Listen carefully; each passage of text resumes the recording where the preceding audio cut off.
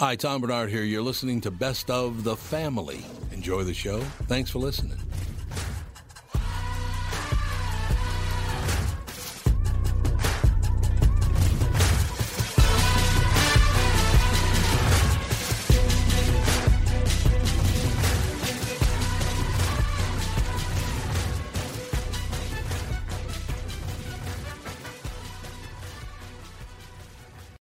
Michael Bryant, Bradshaw and Bryant. So what's the latest? Well, the latest is we're representing people who are injured through no fault of their own.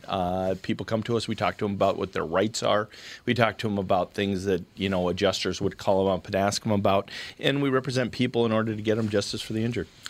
And have been for a long time. Very, very successful, no question. I do meet a lot of your clients. They come up to me on the street and whatever, and they talk about this, that, or the other thing. And they both say, "Why do you guys hang out with Doug Sprinthal?" And I just had no answer. He just looks away, you big baby. In any case, that's the whole deal. So people, they got any problem whatsoever, personal injury or other legal problems, whatever, they just reach out to Bradshaw and Bryant. Yeah, Joe and I have both been president of the trial lawyers for the state, so we talk to people about all sorts of issues. The consultation is always free, and that's what we do. Michael Bryant, Bradshaw and Bryant. Tom here from my friends at Walzer Automotive Group with some exciting news. Walzer's rolling out Walzer Care on new and most used cars they sell in Minnesota. Well, Walzer Care is a powertrain warranty with coverage for 10 years or 150,000 miles. Powertrain coverage is like major medical coverage for your car. Engines, transmissions, all the really expensive stuff is covered. In addition, Walzer Care includes 24-hour roadside assistance. Lock your keys in your car, run out of gas, you have a flat tire. Guess what? Walzer has your back. The best thing about Walzer Care, it's free with purchase. That's right, I said free. So, if you're shopping for a new or used Subaru, Honda, Nissan, Mazda, Toyota, Buick, GMC, Chrysler, Jeep, Dodge, Ram, Hyundai, or Chevrolet, see my friends at Walzer and get Walzer Care for free. You may be right. I may be crazy. This is the Tom Bernard Show. I'm Dave Schrader, along with me, Mike Molina. Tom Bernard is off today and tomorrow. He'll be back with us on Monday. Mike, I've got a guest joining us now, a good friend of mine, a good friend of our show on Beyond the Darkness. He is a author, researcher, investigator, and world traveler. He conquered Kilimanjaro, which is something I'm completely jealous of, but also glad I didn't have to do it myself. Joining us now, Mr. Jeff Belanger. Hello, Jeff. Hey, guys. Great to be with you. Good to have you here. So, Mount Kilimanjaro. Yeah, 19,341 feet, if you're keeping score. Yikes. Every foot of it, I bet you felt on that travel up there, didn't you? Well, the funny thing about altitude is that you don't quite know how you're going to deal with it until you get there. And I recall being at a place called Estes Park, Colorado. Colorado, right. With a guy named Dave Schrader at the haunted Stanley Hotel, which is about 7,200 feet above sea level. And remember when you'd walk up a flight of stairs and you'd just be huffing and puffing? Oh, yeah. Yeah, well, I do that regularly, but it's even worse at the Stanley Hotel. The only upside is that in that higher altitude, one beer equates like 3 beers, so drinking is a lot cheaper. But the sad thing on Kilimanjaro is that there are no bars on the mountain. What? None. There's no toilets, no showers. How about a White Castle? Is there one of those? There is a White Castle, but it's closed. So it didn't help at all. Well, I know you had a very personal reason for taking this task on, and start us off with that, Jeff. Why climb Mount Kilimanjaro?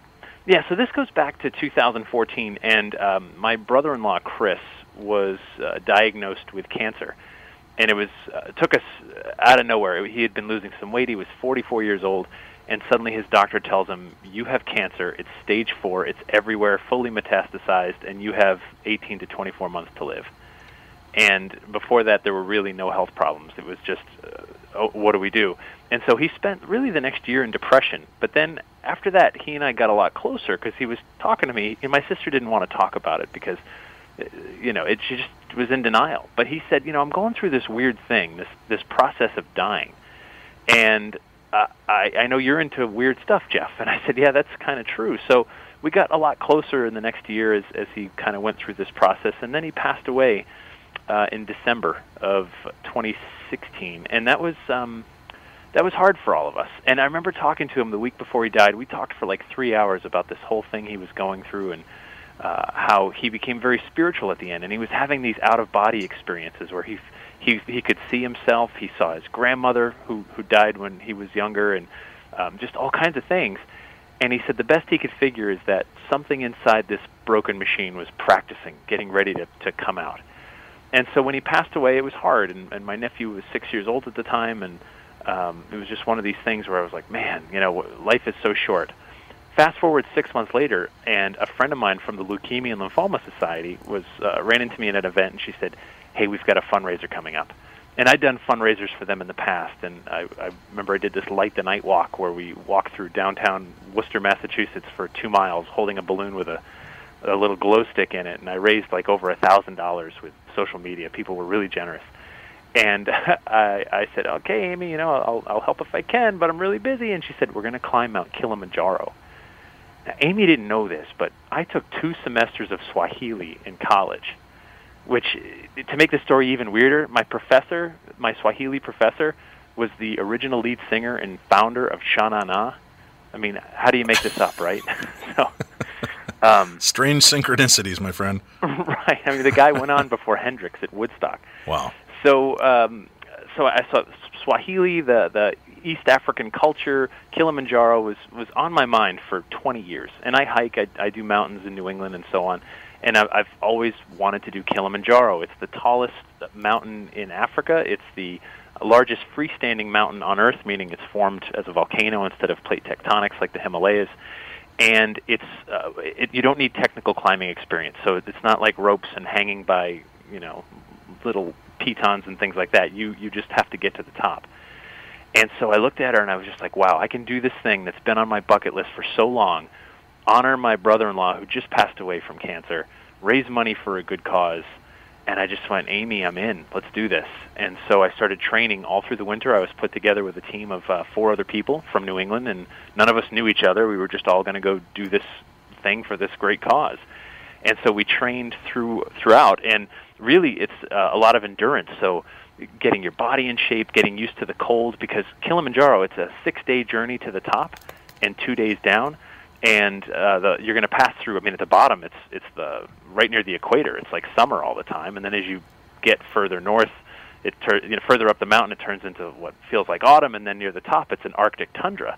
So you could pass through, summer to winter in the span of just a short amount of time. And you're thinking, well, gee, in Minnesota, we call that Tuesday, right? Exactly. And so we trained for all that, and it's really one of these big experiences that I became so singularly focused and also scared. Not so scared of the mountain or the flight or anything like that, but just scared that I would fail. And that fear of failure, when you're in your 40s, that gnaws at you. I mean, people were donating money from all over the world to sponsor my climb, and through the Leukemia and Lymphoma Society, thousands of dollars were pouring in, and suddenly I'm just like, man, I don't want to let anyone down. I don't want to let any donor down. I don't want to let my family down. I don't want to let me down. And so by the time we got to Africa, it was we landed at night, and it was dark. So we get to the hotel. It's pretty late, and we just go to bed and didn't get to see anything. It's just driving at night. But the next morning when I wake up, our hotel was 3 stories in this little town called Moshi, right outside of Kilimanjaro. And I said, hey, is there a place to get up on the roof and see the view? And they said, yeah, there's a little stairway in the corner. You can get up there and look around. And when I get to the top, Dave, I got to tell you, I come around this last corner, and there's Kilimanjaro in front of me. And, man, this thing fills the entire horizon. It's right there. And I felt the way you might feel when you imagine you're at a bar or something and your all-time favorite celebrity walks in, and it's just like, oh, my God, there's Mark Hamill from Star Wars right there. He just walked in. I mean, that's how I'm feeling. Like, there's this mountain I've been thinking about for decades, and I'm standing in front of it, many miles away, but there it is, snow-capped, the glaciers at the top, these clouds moving below it. And I'm in Africa, man. It's amazing. It was just amazing to see that. Once you get past that first moment of awe, though, was there any slap of reality of, oh, my God, I got to climb that thing? You know what? The thing about climbing a mountain, and there's a lot of life lessons here in this little discussion, you do it one step at a time. You can't think about a whole mountain. It's like when I've written books. You can't write a book. It's too big. It's too hard. But you can write a paragraph, and you can write a page, and those turn into something. So by the time we start to climb, We started around 6,000 feet. That's where the base camp was, and it's a 45-mile journey that's going to take us up the mountain and then down back to another different base camp. And the first day or so is actually pretty easy. It's pleasant. It's not that high in altitude. We're seeing monkeys and all kinds of interesting things. But once you get above the tree line, once you get through 10,000 feet, suddenly everything's very different. There's half the air up there. And you have to walk pole pole, they say in Swahili, really slow. And as we're getting higher and higher and there's no more vegetation, we're passing plaques where people have died, and it says their names. One person was struck by lightning, and you realize as these gray clouds are whipping all around you, I mean, because you're in the clouds, if there's an electrical storm, there's nowhere to hide. And we're covered in metal gear. We've got poles and spikes and all kinds of things, and there's nothing you could do except throw your pack down and get under, get beside a rock. So as we're climbing through a landscape now that looks almost Martian, it's just brown as long as you can see, and this, and then once in a while the clouds move out of the way, but you still see that summit way up there. And at 13,000 feet, if you stand perfectly still, it wasn't that big of a deal. But if I were to just walk 20 yards, man, it felt like I just sprinted, huffing and puffing. And that's where we lost 2 people on our trip. They had to go back. The altitude was too much for them, and they had to turn back and walk back down the mountain. But the real profound part of this event really happened on the night we made the summit. And we were going for the summit from a place called Barafu Base Camp, which is 15,000 feet in elevation. And we're going to start at midnight, and it's 3.1 miles from there to the summit, and it's going to take over 8 hours to go those 3 miles. Wow. And at midnight, we get up, and it is so dark and so cold. I've never been so cold in my life. I'm a New Englander, man. We know cold, just like you guys in Minnesota. And I go out there, and I'm well layered. I've got the gear for it. I've tested it in the mountains. But it's so cold and so dark, and all we can see is the light from our headlamps lighting this little, tan glow around our feet. That's it. And you just walk and walk. And at first I'm doing okay, but around 3 in the morning, I'm as cold and it's as dark as I've ever been. And I'm having trouble breathing, so I'm breathing as deep as I possibly can to get enough air, but my face is freezing. So I put a mask on to cover it to keep warm. But then with the mask on, I'm not getting enough air, so I have to alternate between breathing and being warm enough. And I just thought, this is it, man. I've got a headache. I had to stop to pee at one point, and I'm trying to zip my jacket back up, and I can't get the zipper connected. It's like they won't go together. I feel completely intoxicated until one of our guides comes up and zips me up like a toddler. And I'm thinking, I can't do this. And it was that moment that I just took a deep breath, as deep as I could, and I said, I'm going to follow the feet in front of me just a little bit more. And around 5 a.m., I turned around, and I see this streak of purple across the whole horizon. And I realized the sun's coming. And I said, all right, man, just a little more, Let me just see the sunrise. And by 6:30 in the morning, just as we made it to a place called Stella Point, which is the rim of the volcano, but still another half mile or 3/4 of a mile to the summit, I turned around, and I saw the most incredible sunrise I've ever seen in my life. And I also saw there's no vegetation, there's no plants, no animals, no bugs, nothing around me that lives. And in that moment, 2 things happened. I felt Chris, I felt my brother-in-law with me, and I felt something much bigger than me was allowing me access to the summit of Kilimanjaro. Because the Maasai people down in the valley have a word for the summit that they call the house of God, because only God dwells up there. And I felt in that moment, I'm worthy, and and the sun's here. It's warmed up maybe 10 degrees, and I'm going to make it. And it was the most profound part of that entire climb, and I was still another hour from the summit. And sure enough, we turned around and we trudged and we dragged our butts, and we did make it to the summit, and we got pictures there, and that was amazing. And I took a picture of me holding a photograph of my brother-in-law Chris and my nephew Henry, because I wanted to give it to Henry to let him know that his uncle's strong and will be with him as long as possible. But that experience was so life-transforming, and I know the rest of my days, 2 things. 1, I can climb Kilimanjaro. No matter how hard my life gets, I got that. And number 2, that sunrise represents hope. And the amazing part about it is that hope is coming again tomorrow, and the day after that, and the day after that, and the day after that. Every single morning is another opportunity to try again, to get inspiration, and get yourself to the top of the mountain. And I'll never forget it. And it's just one more step moving forward. And you climb a mountain one step at a time. And the other thing that you have to remember as a mountaineer, an old mountaineer told me this, you have to also remember the summit is halfway. It's no good to get to the summit and not be able to get down. That's not right. the experience. When you get to the summit, you're halfway. And I told my daughter before I left, I said, look, when I get to the top, I'm halfway home. You know, the real goal is right back here with you. And I'm very thankful that I got to accomplish that as well. How emotional was that moment to get to the top and see that vision? So, Dave, I'll tell you, at the summit, I was laughing, I was crying, all at once.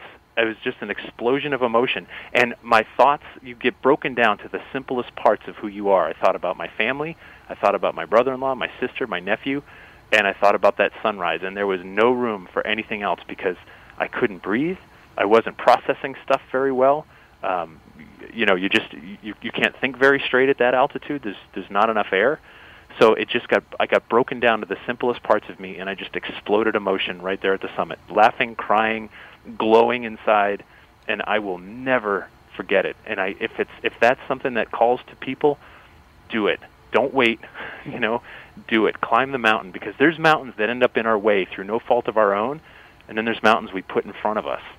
And it's just so important that we climb those things, whatever they are, because we become better people for it. Well, you've inspired me. Next time you're going to climb Mount Kilimanjaro, I'll send you with a video camera, and you can stream me live so I can watch you do the entire climb. That would be perfect. I mean, because, you know, more weight to carry is just great. Yeah, well, they make those little portable GoPros. Yeah, what a beautiful story, man. What a great way to honor your brother-in-law and your nephew and sister and carry that load to make it to that moment, and that it was so rewarding on both sides of that. That's just a fantastic story. Thank you for coming on and sharing that with us today. Yeah, man, I love talking about it, and thank you too. And I just hope maybe someone out there, someone gets inspired, because it's worth doing. Don't sit around wondering what you could be doing. Go do it. Right, and I love the old saying, as simple as it is, inch by inch, everything's a cinch. Yard by yard, everything's hard. And if you continue to look at the mountain in front of you and see it as the mountain, it will seem impossible to cross. But if you just look down and start taking those steps forward, you'll find out that before you know it, you've got a lot more mile behind you than you do in front of you.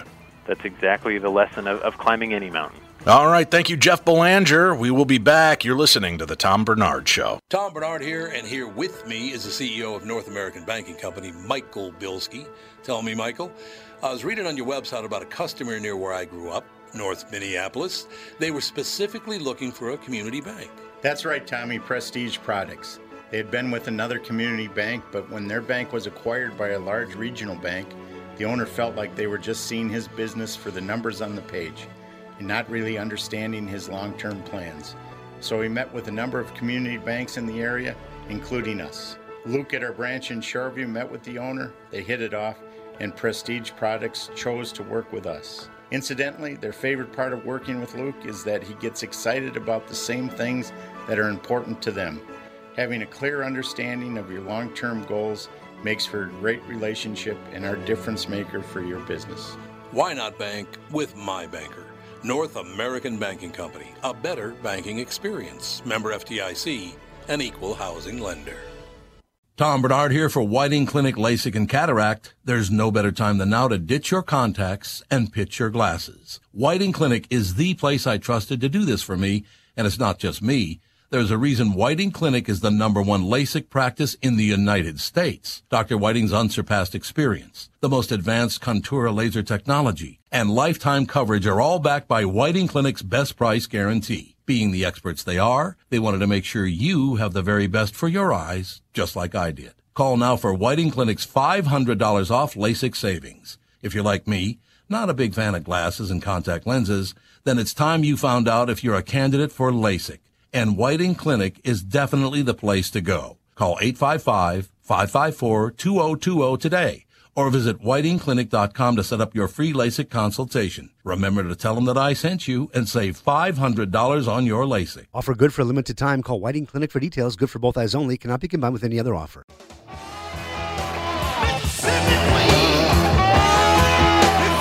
Welcome back to the Tom Bernard Show. A little later, Ron McNeil from the Fab Four will be joining us. You hear that story, Mike? Climbing Mount Kilimanjaro. Are you a big outdoors guy? Not like that. No, not to that degree. No. I like my biggest outdoors is walking from the front door to the car in 8 inches of snow. But what a compelling story to get up and hit that and go out and face that challenge. It's pretty remarkable that I wish I had it in me to get up and do something like that. I've done my own little mount climb, which was going to Romania. I'm going back out there in September this year. Nice. Following in the footsteps of Vlad the Impaler, Dracula, to learn the history and all of that. And I go with a bunch of listeners for my show, Beyond the Darkness. And a few years ago, 5 years ago, I woke up on Mother's Day, and my chest was feeling bizarre, right? Just felt off.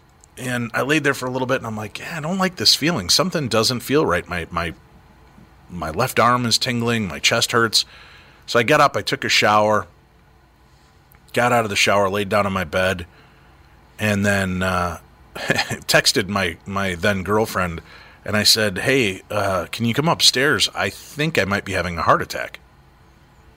And she goes, what? She comes up. She goes, yeah, you're just having anxiety. You're just stressed. I'm like, no, this feels different. This is weird.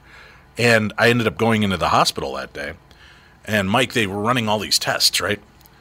Trying to figure out what was going on. And they're like, listen, you're presenting as though you're having a heart attack. But we've drawn your blood. They do this thing called the stick, where they draw your blood. They're looking for gases, I guess, that are released during a heart attack.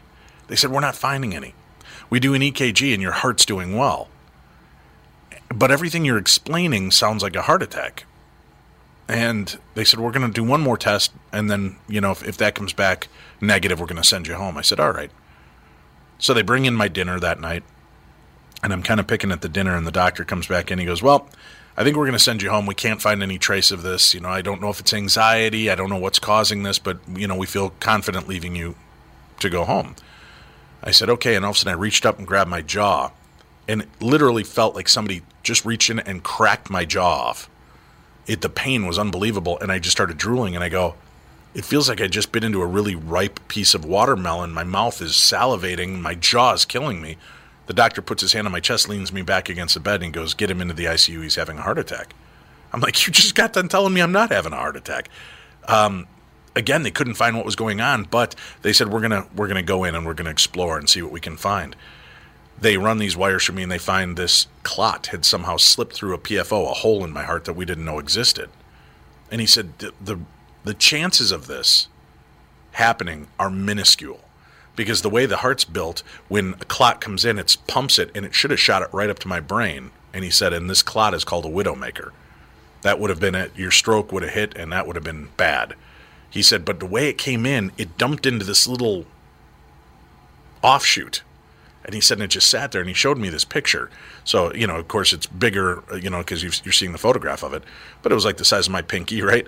And it's this dark gray, and you see this real thin, trim line of black. He said, you see that thin line of black? I said, yeah. He goes, that was the blood flow. So you still had a very thin line of blood getting to your heart, but this clot was in the way. And he goes, so I literally just put the hose down and sucked it out. He said, so you had a massive heart attack, non-heart attack. Your heart's not scarred, you're not dealing with this, but that is as close to death as you can possibly get without dying or having a massive stroke. I'm like, really? And he goes, well, we're going to put you on blood thinners, we're going to do this, we're going to do that. And when he had first said that they were going to go in through the thigh, he goes, and I go, well, wait a minute, if you're going to go in through the thigh, because they go through the arterial bits in the thigh or in the neck, I said, well, will that preclude me from being able to walk much? And they're like, oh yeah, the next 2 weeks you're going to have to take it real easy with walking because we're opening up a major artery in your thigh. I said, well, you have to rearrange it. Can we go in through the wrist? And he goes, well, we can't here. We're going to have to transfer you over to, North Memorial where they've got specialists. But why do you want to do that? I said, well, on Friday I'm supposed to fly to Romania to do this trip, and I've got 25 listeners that paid $3,000 each to come hang out with me and go tour Romania. I have to kind of be there. And he's like, Dave, you're having a heart attack. And I'm like, yeah, but I got to get to Romania. So this doctor laughed. He said, man, I've never seen anybody with a goal like that. They sent me over to North Memorial, did it all radially, and then sent me home 2 days later. 3 days later, I was climbing up 1,600 stairs to the top of Polinari Castle in Romania. And it was one of the hardest walks I've ever had to do. I was so winded through this entire thing because even having this close of a heart attack, it knocks you down. Oh, you know? yeah, I bet. So I had to walk up these steps, and it's, like I said, around 1,600 stairs. And we get up to the top. It took me, some of these punk kids were, that are part of our group, they're up there in 15 minutes. But I stayed in the rear, and I would take it 10 stairs at a time. And then I would stop and breathe, and then I'd just take that next 10 stairs. And I was pushing people along, and it was great because there were some people who looked at that climb, and they're like, I'm not going to make it, Dave. And I said, I just had a heart attack. I'm going to make it. You come with me. So we stayed in a little pack. I brought out my iPod. We were listening to 80s rock as we marched up that that hill and made it to the top. But that, to me, that was my Mount Kilimanjaro moment. And getting up to the top, I've never felt as sweet and as fresh getting up there. Coming down, I was walking on 2 pads of Jell-O, so my legs are. I looked like the Scarecrow walking down the lane in Wizard of Oz. But that was a really profound moment for me, getting up there and kind of realizing, Jesus, 4 days ago, I should have been dead. And here I am at the top of this mountain, looking over, the castle remains of Vlad the Impaler. And that was pretty cool and impactful for me to get out there and kind of see that. So I can appreciate what Jeff did. I don't think I could make it up 19,000 some feet. That's crazy. Have you ever been to like Colorado, any place with that high altitude? No, nope. Wow, that'll affect you. Oh, I bet. Oh my God. I complain when I do 60 minutes on the Stairmaster at the gym. So. Oh, yeah. Well, imagine doing that and then going up 10,000 feet. Yeah. Right. He was mentioning, Jeff was talking about Estes Park, Colorado, the Stanley effect. We were laughing. I said, every time we went there, they talk about how haunted it is. And I said, the real scary part is, you get up here and you're ghost pooping. I don't even know where this food is coming from, but you are up so far up, everything's working to process out of your body. I'm like passing crayon bits from kindergarten, right? It's just like your body's tightening up and shooting it out. And I had no clue about the whole aspect of drinking up there. Nobody clued me in on that on my very first trip. So I threw down a couple of appletini with my buddy Steve, and I think I was like 3 appletinis in and then realized the world was moving really weird. And they're like, well, haven't you been here before? I'm like, no. And they're like, oh, yeah, because your blood is so much thinner in this higher altitude, the alcohol is going to hit you a little harder. People were wrecked, Mike. I've never seen reactions like that. I mean, wrecked on 2 or 3 beers. And they're guys that I've watched put away 6 or an 8-pack, Yeah. And they're just stumbling about. But there is something to be said about that altitude. It'll take you out. And, boy, 19,000 feet. Imagine getting to the point where your brain is functioning in a way you can't figure out how to zip up your own zipper. Maybe one too many appletinis. Yeah, well, exactly. That's on even ground. Yeah. I can't even imagine you getting up there and having the wherewithal to keep pushing through. That I'm just gonna, I'll keep making that move. I don't know that I could do that.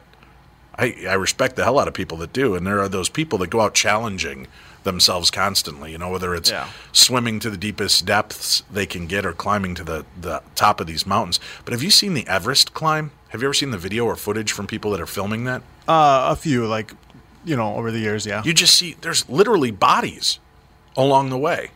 People they'll curl up in kind of the fetal position and sit there because they're just so tired and worn out, and then they freeze to death. And the bodies just stay there.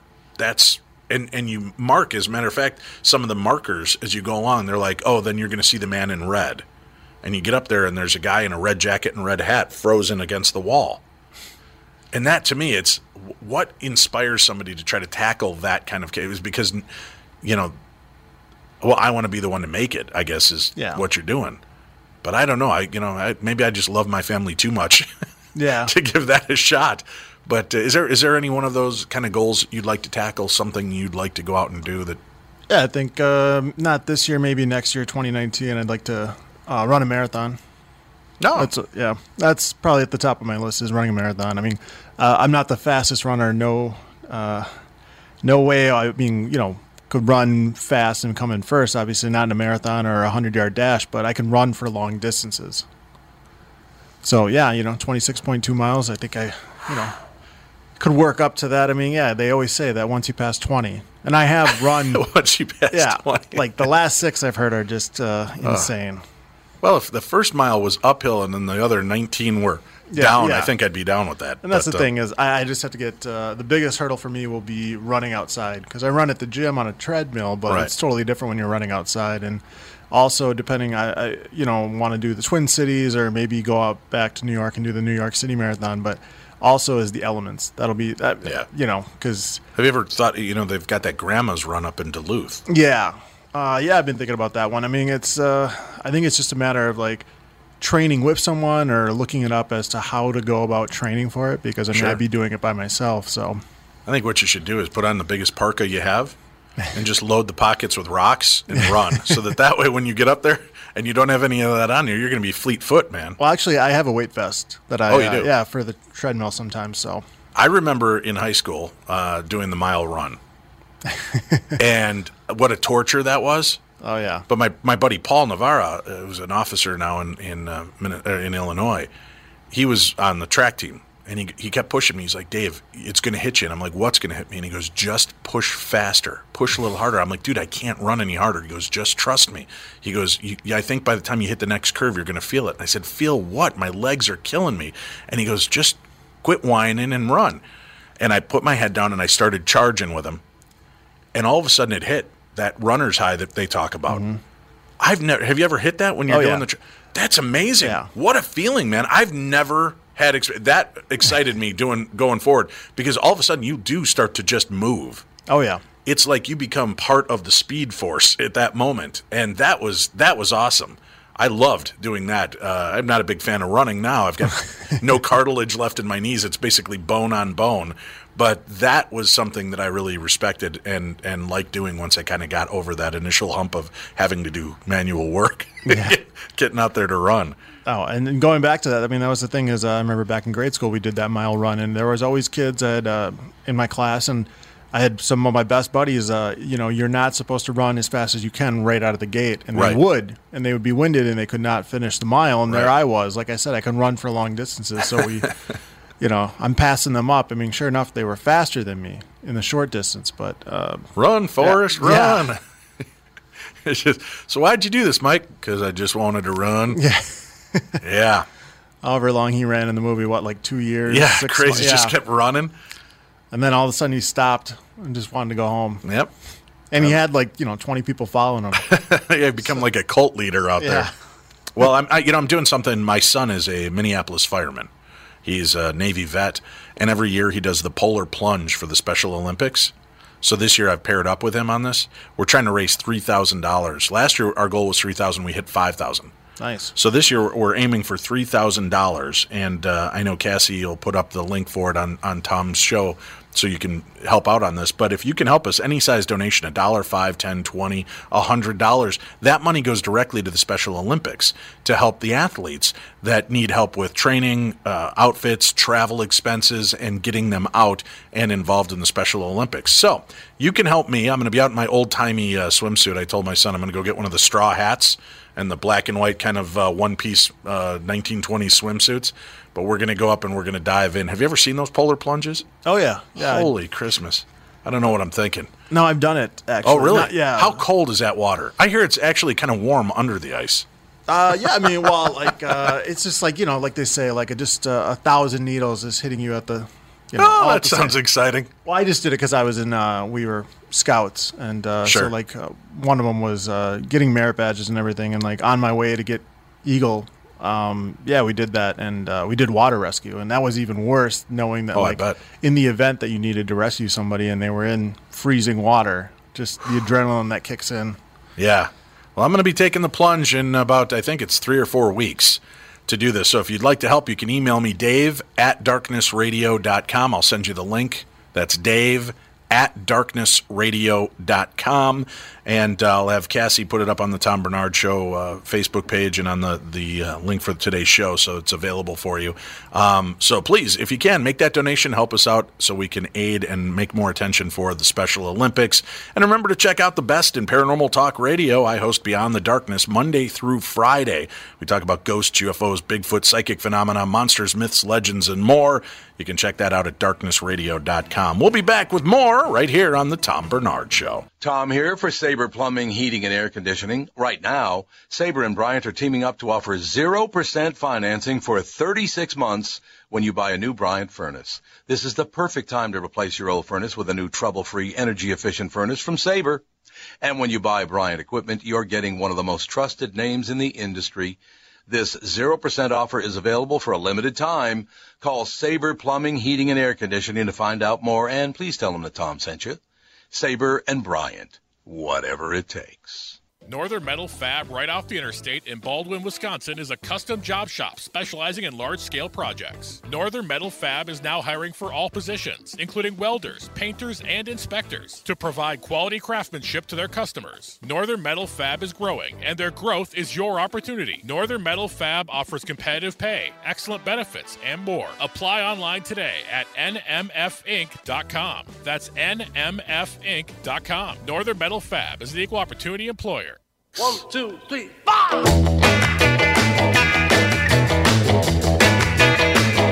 Well, she was just We're back. This is the Tom Bernard Show. My introduction, Mike, to the Beatles was reversed. I was a Monkees fan. I grew up watching the Monkees on TV. Well, I didn't know about the Beatles. You know, what did I know of this? And all of a sudden I heard that they were based on another band. And I started poking around in my parents' albums and fell in love with Sgt. Pepper and Abbey Road, the White Album, and absolutely loved the Beatles. I've had a chance to see McCartney live, Ringo, and even Julian Lennon, although not a Beatle, still a Beatles son who sounds remarkably like his father. And a few years ago, I'm flipping through TV channels, right? And PBS is showing the special, this band called the Fab Four. And I watched this, and I just sat there blown away, and I was like, you know what? I never got a chance to see the Beatles. It was out of my age range to do that, but I would really love to see this. And I called around to a few of my friends and then contacted my son Nathan.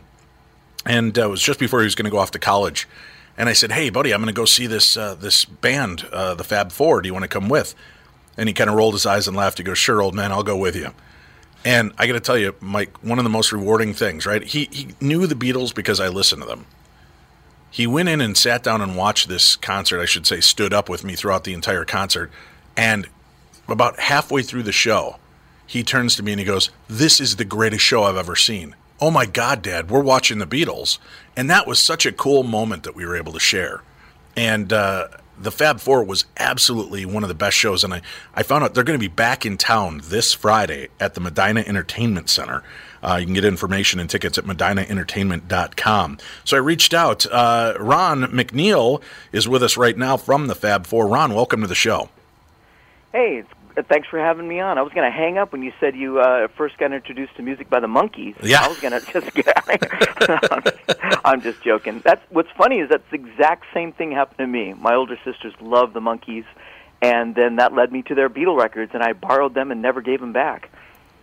Ron, the idea of this show, what impressed me so much is, I mean, getting up and singing other people's songs, and there are great cover bands, and that's something that's fun and easy enough to do. But to kind of nail every aspect of this illustrious career these guys had, first of all, I don't know how you find somebody that looks similar to them, who also can carry off their speaking voice, and then can sing and perform like them with every little twitch and nuance of the show. You guys... Well, it is a bit hard to do, you know. You got Yoko sitting in the bag waiting for you. You know, that's the problem. Well, the thing is... you guys are phenomenal. Your Lennon is... I can't even tell you how much I enjoyed that aspect of the show. Thank you. Thank you so much. I really appreciate it. Well, number one, like most people in the world, we're all fans of the Beatles. We love the Beatles. We love their music, and let's face it, what they brought to the planet was amazing. We started there, and then, you know, we started as musicians, and each of us have a slightly different story, but, for example, we found Gavin, who plays George Harrison in our group. We found him, actually. He was born in Liverpool, and we found him in England, and realized, wow, this guy just looks exactly like George and sounds exactly like him, and he's helped us with our accents and different things. But like you said, it's a little bit of you know, obviously it's a hard thing to put four guys together who can look something like them, sound something like them, play and sing everything live. I don't know if you know, but the whole show is live. There's no fifth Beatle on the side. We play everything live as a four-piece. Right. And there's no tapes or backing tracks or anything like that going on. So I appreciate that you appreciate the attention to detail, which is something that we strive for. You know. Well, and you guys do. I mean, down to personal tics of each one of the Beatles, from the way Ringo shook his head during the songs to the way Lennon tapped his foot and McCartney's eyebrow raise and the little popping his fingers of the gun move. It's just you guys have embodied this. And as somebody who, I host a paranormal radio show 5 days a week, and we talk about all kinds of strange things and talk about ghosts being channeled. And I got to say, if all four of the Beatles were gone, I would say you guys are obviously reincarnations or channeling, because I've never seen an act that is so precise in every motion. And it's not like you guys are, to me, from the outsider watching it, it doesn't look like you guys are playing a bit. You guys embody what these four men created and perform in a way I've never seen before. So kudos to you guys. Well, thank you so much. Checks in the mail. Like, you want to be our manager? I mean, this is sign me up. Let me get in on this. And I've had a chance. I got to be honest with you. I cheated on you guys. I went out and I saw a few other Beatles cover band, groups that are out there traveling. And although they were fun and entertaining, there was nothing like watching the Fab Four. You guys, thank you. Thank you. I appreciate it. Like I said, everything from our McCartney, who is a naturally right-handed player, learned to play the entire show left-handed just for the show, and we tape his eyebrow up so it looks like Paul's. And no, don't tell me that. His eyebrows are natural. Don't tell me that. Okay. Sorry, they're completely natural. And a bunch of different things that are some technical things, which a lot of people don't take the time to understand. But we're playing songs like Strawberry Fields and A Day in the Life, and some of these songs live on stage that the Beatles never even attempted or even thought about attempting to perform live, because there was so many different kinds of instruments on there, horns and strings and backwards things and stuff like that we had to put and arrange as a four-piece to make sure it's going well live on stage, and people were able to recreate the records that way. And you do a remarkable job in that. Now, do you have to? Are there a lot of fiery hoops to go out and represent this band and get the permission and rights to do these things? No, there's nothing like that. No, I mean, as a live performance, there's not really anything that we run into that way wise. I mean, if you're making a film or you have to get some rights to some songs to use in a documentary or something like that, then yeah, you'd have to ask for what grand rights or sync rights are there. But as a band, we could play the Monkees if you wanted us to. All right, that's your challenge on Friday. I'll be there. All right, very good. And getting out there, doing the show, and being so good at what you do, has it ever drawn the attention of any of the surviving Beatles? Have they ever made comment or seen any of the shows that you're aware of? Well, we do know that, I don't know if you know this, but our band has a Christmas album out, yes, which is kind of weird. I do know that, in the style of the Beatles, which is phenomenal. Oh, thank you.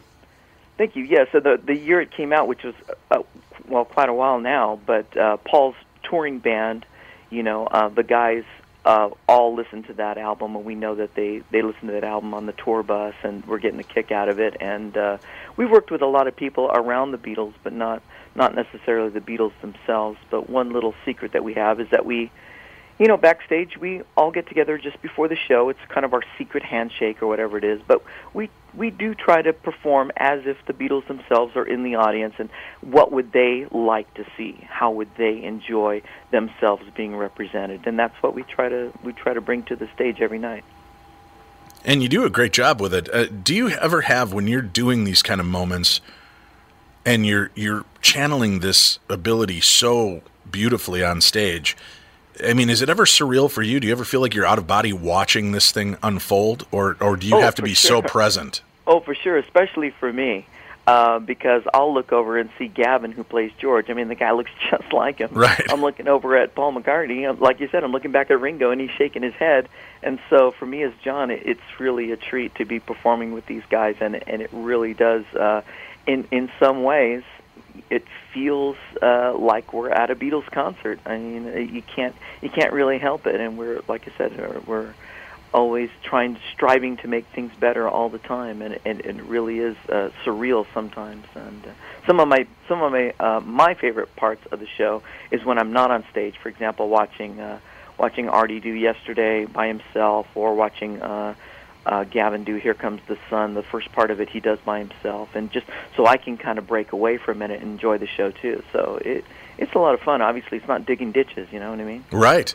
And Mike, if I know, being a big Beatles fan as well, what's great about the show is they really kind of do this evolution from the Nehru jacket-wearing Ed Sullivan look. They keep coming out and showing the evolution of the Beatles, from costumes to mannerisms, hairdos, and they really rotate through the entire spectrum. And you guys were even doing some of the solo work. Yeah. Well, we put Imagine. It was actually my idea to put Imagine in the show, although it's not a Beatles song. I just thought it was so important to John and his career, and Lennon's sort of outlook on the world, and how he always wanted peace, and how ironic it was that he was murdered, yet he was always talking about peace and love, and so I think that song's important, so we put that in the show. And as a side project, we actually do have our guy who plays Paul. Artie has his own Paul McCartney and Wings show that we're a part of. Our George has a whole George Harrison show that he puts together, so we know all that material as well. It's just, as you can probably imagine, hard to squeeze every great Beatles song into a 90-minute show or 2-hour show, depending on how long it is. They always tell us 90 minutes. It always ends up going at least 2 hours. How do you really kind of filter through their songs? Are you just playing off the Beatles' one album and picking out the number one hits, or I know you go deep into the cuts as well, but how, that's got to be a tough job. Do you change up the shows on a regular basis so you're filtering in different songs? Yeah, it is a little bit of a challenge. Obviously, we'd be there for 3 days playing it, and still not, right. Play everyone's Beatles favorite. But basically, we do stick to the hits or songs that have some significance in their career. But every once in a while, we'll change. We'll change some songs, especially if we've been to a place before, or if somebody has a special request. Or, for example, last week was the anniversary of the Ed Sullivan Show, so we try to do maybe the set exactly how the Beatles did it, or something like that. Or last year we did the entire Sgt. Pepper album. We did it on Access TV, and then we did it at a couple other venues. So if there's something like that going on, an anniversary, we'll change it up a little bit. Every once in a while, we'll try to throw a few songs in there, but it's hard to do. There's so many great songs, and like I said, we know them all, so but it's still fun. It's great to see all the faces light up when you're playing. You know this is their favorite song when they're singing along, and there's kids singing along, there's adults, there's grandparents, and it's just a great thing. My wife and I are going to celebrate Valentine's with you guys at the Medina Entertainment Center to watch the show. Yeah, she loves the Beatles, and I was raving about the show and literally just found out you guys were going to be out there tomorrow on Friday. So I said, honey, we're getting tickets. She was so excited about this. Is it hard for you to maintain that deal that day? Do you just kind of focus and start talking as John and going through the mannerisms so that you're in sync with that character, or do you just literally switch it on seconds before you step out on stage? Well, like I said, it is a lot easier when we're getting ready, and I'm looking at the other guys, and we're all like, there's the other three Beatles, so it's easy to do that. But we do a lot of that, getting into character. There's a lot of Beatles music playing backstage in our dressing rooms, and looking at a lot of pictures, making sure our makeup's right, and that kind of thing. So there's a little bit of getting prepared for the show in that way, but. How many hours to go over video to make sure you've got the head motions, the foot motions, the everything? There are little ticks that really set it apart. Because again, to me, that, as silly as it sounds, is what astounded me, that it was every little detail you guys paid attention to for your show. Well, a lot of that's just kind of burned into our brains, watching all that stuff as a kid, and then. If you were to come to my office, you would know why the Beatles are millionaires. We have every DVD and video that the Beatles ever did. And so it's a matter of, it's more of a love for it than an actual job, I mean, if you ask me to be Paul, I might not be as good, but I know what he would do here because I've been watching it so long, my whole life. So it's more like just going back to that thing in your brain that says, okay, here's the Beatles on the Ed Sullivan Show, or here's the concert scene in A Hard Day's Night. Let's just go out and do that, So. Have you guys ever tried to switch up roles once in a while just to see? No. I don't think that would be a good idea. We did it once for April Fools. That was pretty funny. We actually took each other's spots for April Fools and played one song like that. It wasn't very good. No, No. You should just stick with the characters you've pinned down. Not a good idea. Well, that's great. And again, the show is this Friday at the Medina Entertainment Center. You can find information at medinaentertainment.com, MEDINA entertainment.com. You can also check out their website. And is it the Fab4? That's right, thefab4.com. And once you're doing this, I mean, you guys tour all over the United States and around. Is it pretty remarkable to just, get a chance to watch people react to this show that they never got a chance to see the first time? It is. I think that's part of the appeal. Everywhere you go, even places that don't speak the language are into our show and our band. Obviously, the music's touched everyone around the world. And I would say if you have someone that's a Beatles fan in your life, bring them. I know a lot of people, like you were saying in the intro, it's kind of cheesy. Believe me, I've had so many people tell us after the show that what they regretted was not bringing their mom, or next time I'm going to bring my sister, or my brother's so into the Beatles, he would have loved this.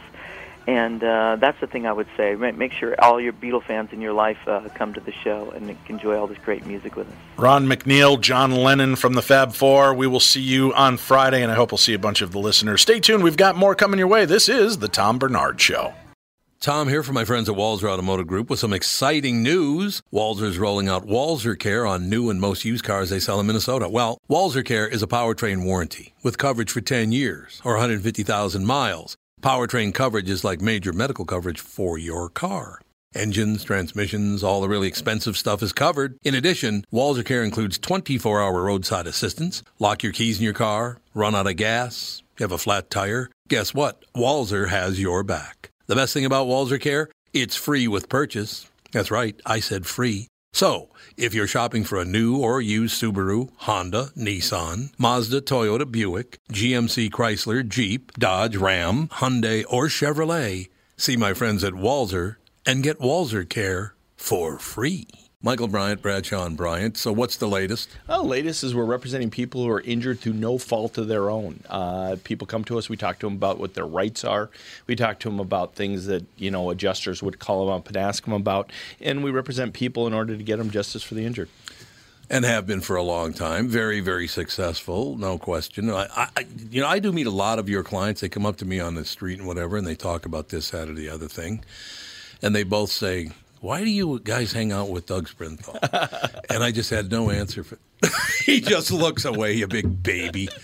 In any case, that's the whole deal. So people, they got any problem whatsoever, personal injury or other legal problems, whatever, they just reach out to Bradshaw and Bryant. Yeah, Joe and I have both been president of the trial lawyers for the state, so we talk to people about all sorts of issues. The consultation is always free, and that's what we do. Michael Bryant, Bradshaw and Bryant. And tan and young and lovely, the gal from Ipanema goes So Alex, back. Alex, how do you know where the Masonic Temple is in St. Paul Park? That doesn't seem to be the I lived in St. pond Paul. I was like everywhere. But St. Paul Park's on the other side of the river down by I know, Cottage Grove. but I knew people from college that lived Okay.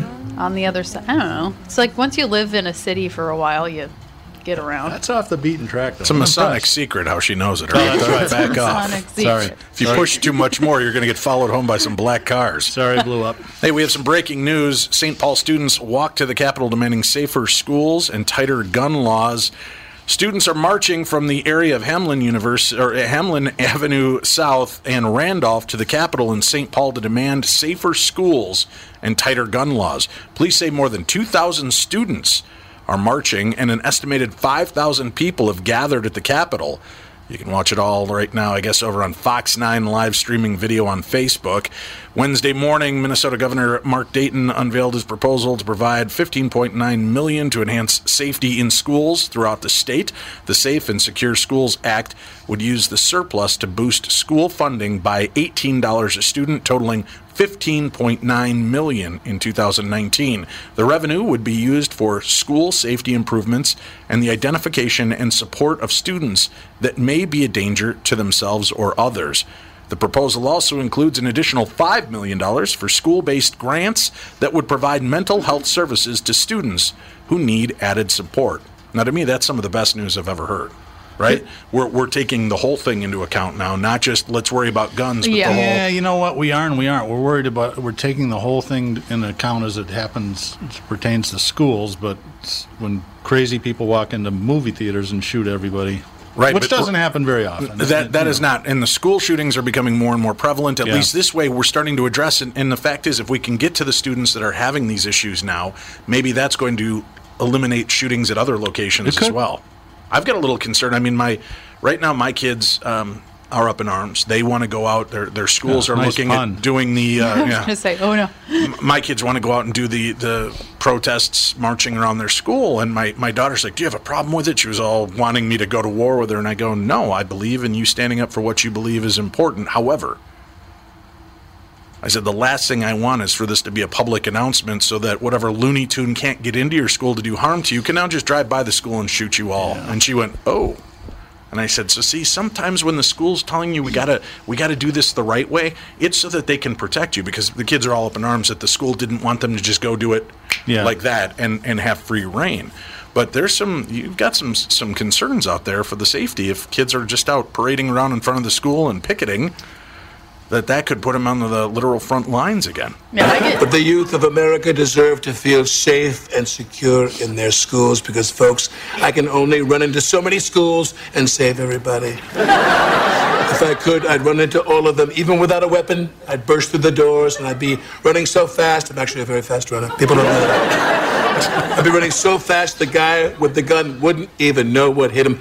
Bing, bing, ding, dong, dang, he's finished. Oh, my God.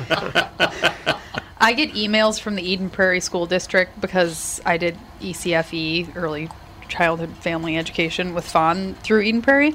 And I got an email 2 days ago talking about kind of what you were saying, how if people are protesting and they're out in the streets, they're at a risk for, you know, if you're protesting guns, you don't want to piss people off with guns, kind of thing. To me, it's not that you're pissing off the people with guns that are just going to be offended that you're fighting for guns, but now it's putting you out there for the kids that couldn't figure out how to get the gun into school to do damage. Now all I have to do is pull up. Yeah.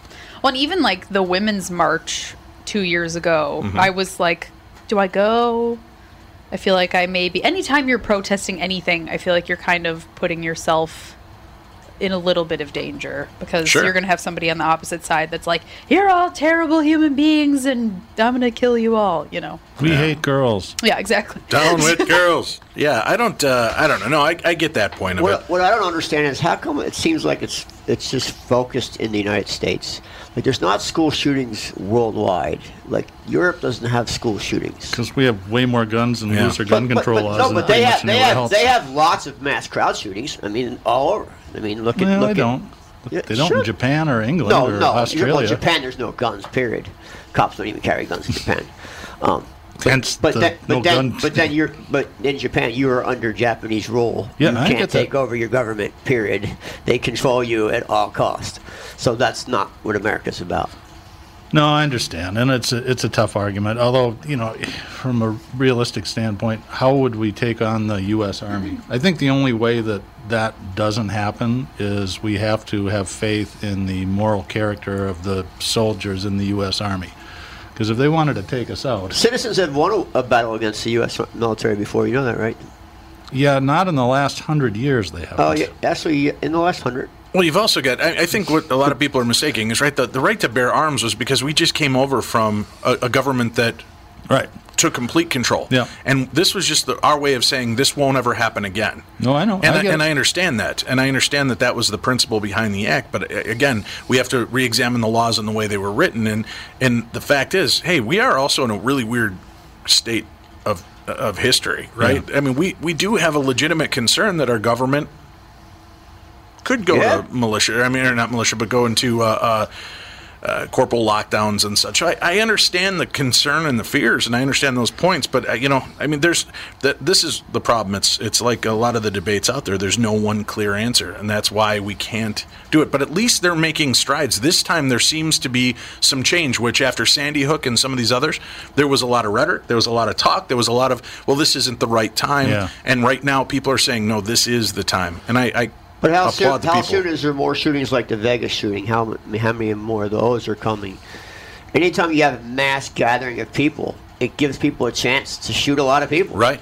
Well, and I think I call it in fact, he just died last week, the Roger Barrister effect. Now, so those of you that don't know who he was an English guy, first guy to break the 4-minute mile back in 1954. Right. And at that time, everybody said, nobody can break a 4-minute mile. It's impossible. It'll never happen. This will never happen. Well, 27 days after he broke the 4-minute mile, another guy did it, and then all of a sudden it becomes pretty common. And I think that's why when we look at these massive school shootings, and they didn't occur when we grew up. I mean, nobody even thought of it. But now, since Columbine and actually before Stockton, California was the first big one.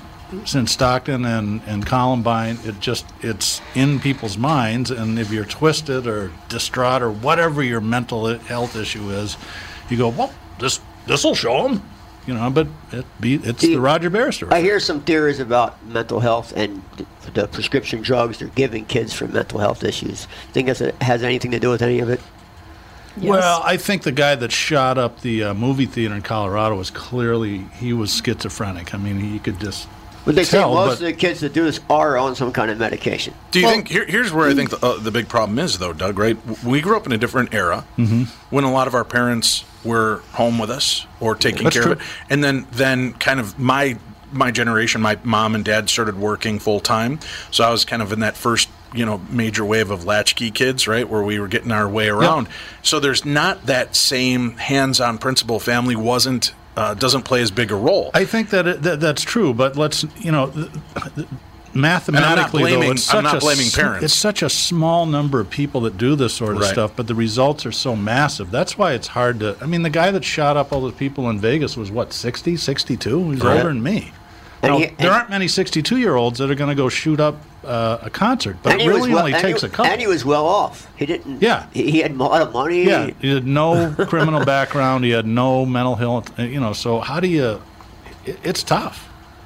Yeah, how do you prepare for this? There's no. Is it a bad thing to spend more money on mental health services and try to take care of kids as they're growing up? No, regardless of your stance on the gun issues, I think that just makes common sense. I mean, we got to take care of people, but I think the medication thing is a very interesting point because pretty much anybody can give you medication for your brain, like any doctor. You don't need to be a psychiatrist or a psychologist. You can just be a nurse practitioner and give somebody a prescription for Prozac, which messes up. Well, I have a personal story. Not to interrupt you, I have a personal story on this exact matter. I was put on a medication to help me sleep. It was called, it was a diazepam type medication, Klonopin. I took one every night before I went to bed. Never had an issue. I didn't feel any difference in my brain chemistry or anything. But one day I stopped taking it. I just decided, you know what? I'm not going to take this anymore. I've been sleeping fine. I don't need it. And guess what happened? My brain went crazy. I literally was so irritable, I couldn't even wear a T-shirt. I put a T-shirt on, I had to rip it off because I was so irritable. Nothing could touch me. Luckily I was in a controlled environment in my house, but it made me so irritable that I was amazed that nobody told me, you can't stop taking this all of a sudden. So I went to the doctor and freaked out. I was like, why wouldn't you tell me that you can't stop taking this drug? Like, all of a sudden, you can't stop taking it. So I think that's another big problem. People are on meds, and they stop taking their meds. Kids don't take meds, you can't trust them and then they go crazy. Yeah, that's right. Because I literally was went crazy.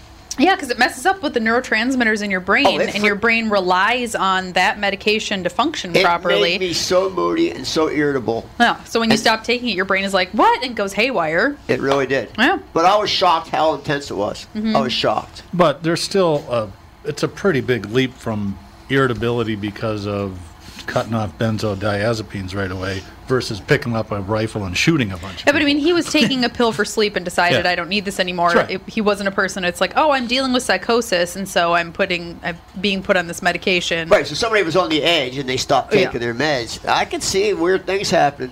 Mm-hmm. Yeah, that's unfortunately we're a drug dependent country. Yeah. We're so hooked into so many things, and we don't have any realization of what. When I had a heart attack 5-6 years ago, they started me on a blood thinner, and they're like, hey, this is the next wave. This is going to be what people are going to be doing all the time, so you don't have to come in and you don't have to be in here every day being tested for blood. You don't have to. And now all of a sudden it's, this is killing people. That 5 years Oops, later. never mind. Right. Yeah. And I'm getting calls constantly from attorneys that are like, yeah, do you want to do something about this? Do you want to sue? We have a lot in common. We've both been married, between the two of us 6 times. Right. We have heart issues. So yeah, I've got an AFib problem. I've had it for 10 years, and I take meds for it, and they keep wanting to do an ablation. And this is how and for those of you that don't know, is they take electrodes, they stick them in your thigh up to the back of your heart, and then just start playing Star Wars with heart connections. And I'm like, yeah, it doesn't. And the way they sell this is the technology is way better than it was 10 years ago. And I said, well, if I can survive the next 10 years, do you think the technology will be even better? Then maybe. Well, it might be. My brother-in-law had a heart transplant. And Really? He had a heart Wow. transplant, and he is doing amazing. In fact, within months of the transplant, he was up walking around. And now he's fully recovered and doing amazing. How long? It's been about probably a year. Wow. But he's back to work full time. That's, because the tough thing with that is sometimes your body will reject it. Well, you have to take a lot of medication. He rejection takes drugs, I think, ridiculous amount, like 40 some pills a day for the anti-rejection stuff. Yeah. And now I think it goes less and less as your body gets. But I don't know how long they actually last. Eventually, your body will reject it. Oh, really? Eventually, yes. But you know what? It changed his perspective on life. He's a lot happier of a person. Like a lot happier. That's great. Like, it's amazing how happy this guy is. Right. If you can make these changes and do it, I guess. Yeah. I don't know. So this brings up a good question. Right. So this is your brother-in-law? My brother-in-law, yeah. And this would mean that you have a sister. I do have a that sister. you've never talked about. Ellie Nick has a sister. I do. Maybe there's a reason for that. Her name is Cincy Cindy. No, I have a great sister. She's 3 years older than me. She lives in the Philadelphia area, so it's okay. Different realm, different world. Yeah, different world. Well, the problem is there's just too much going on and not enough understanding of what really is happening, how we can make it. Listen, there's a lot of great medical leaps and advancements that are being made. And there are cases where medicines are doing really great things and they're helping people in other countries and they're not getting approved here, and it's a lengthy process. And now we kind of understand why, because when some of these are being pushed through, there's no accountability when things go horribly wrong with these drugs. You can't sue any medical anything. Right, and when the people that push these things through, because we've talked about it on our show in the past, some of these guys and people behind these new drugs get them pushed through, even though they haven't hit all the standards. When things go horribly wrong, there's nobody to hold accountable, even though they didn't follow the proper protocol. Yeah, you can't sue the And that's only in America. All right, we have to take a break. We'll continue this conversation and more. You're listening to The Tom Bernard Show. Tom Bernard here for Whiting Clinic LASIK and Cataract. There's no better time than now to ditch your contacts and pitch your glasses. Whiting Clinic is the place I trusted to do this for me, and it's not just me. There's a reason Whiting Clinic is the #1 LASIK practice in the United States. Dr. Whiting's unsurpassed experience, the most advanced Contura laser technology, and lifetime coverage are all backed by Whiting Clinic's best price guarantee. Being the experts they are, they wanted to make sure you have the very best for your eyes, just like I did. Call now for Whiting Clinic's $500 off LASIK savings. If you're like me, not a big fan of glasses and contact lenses, then it's time you found out if you're a candidate for LASIK.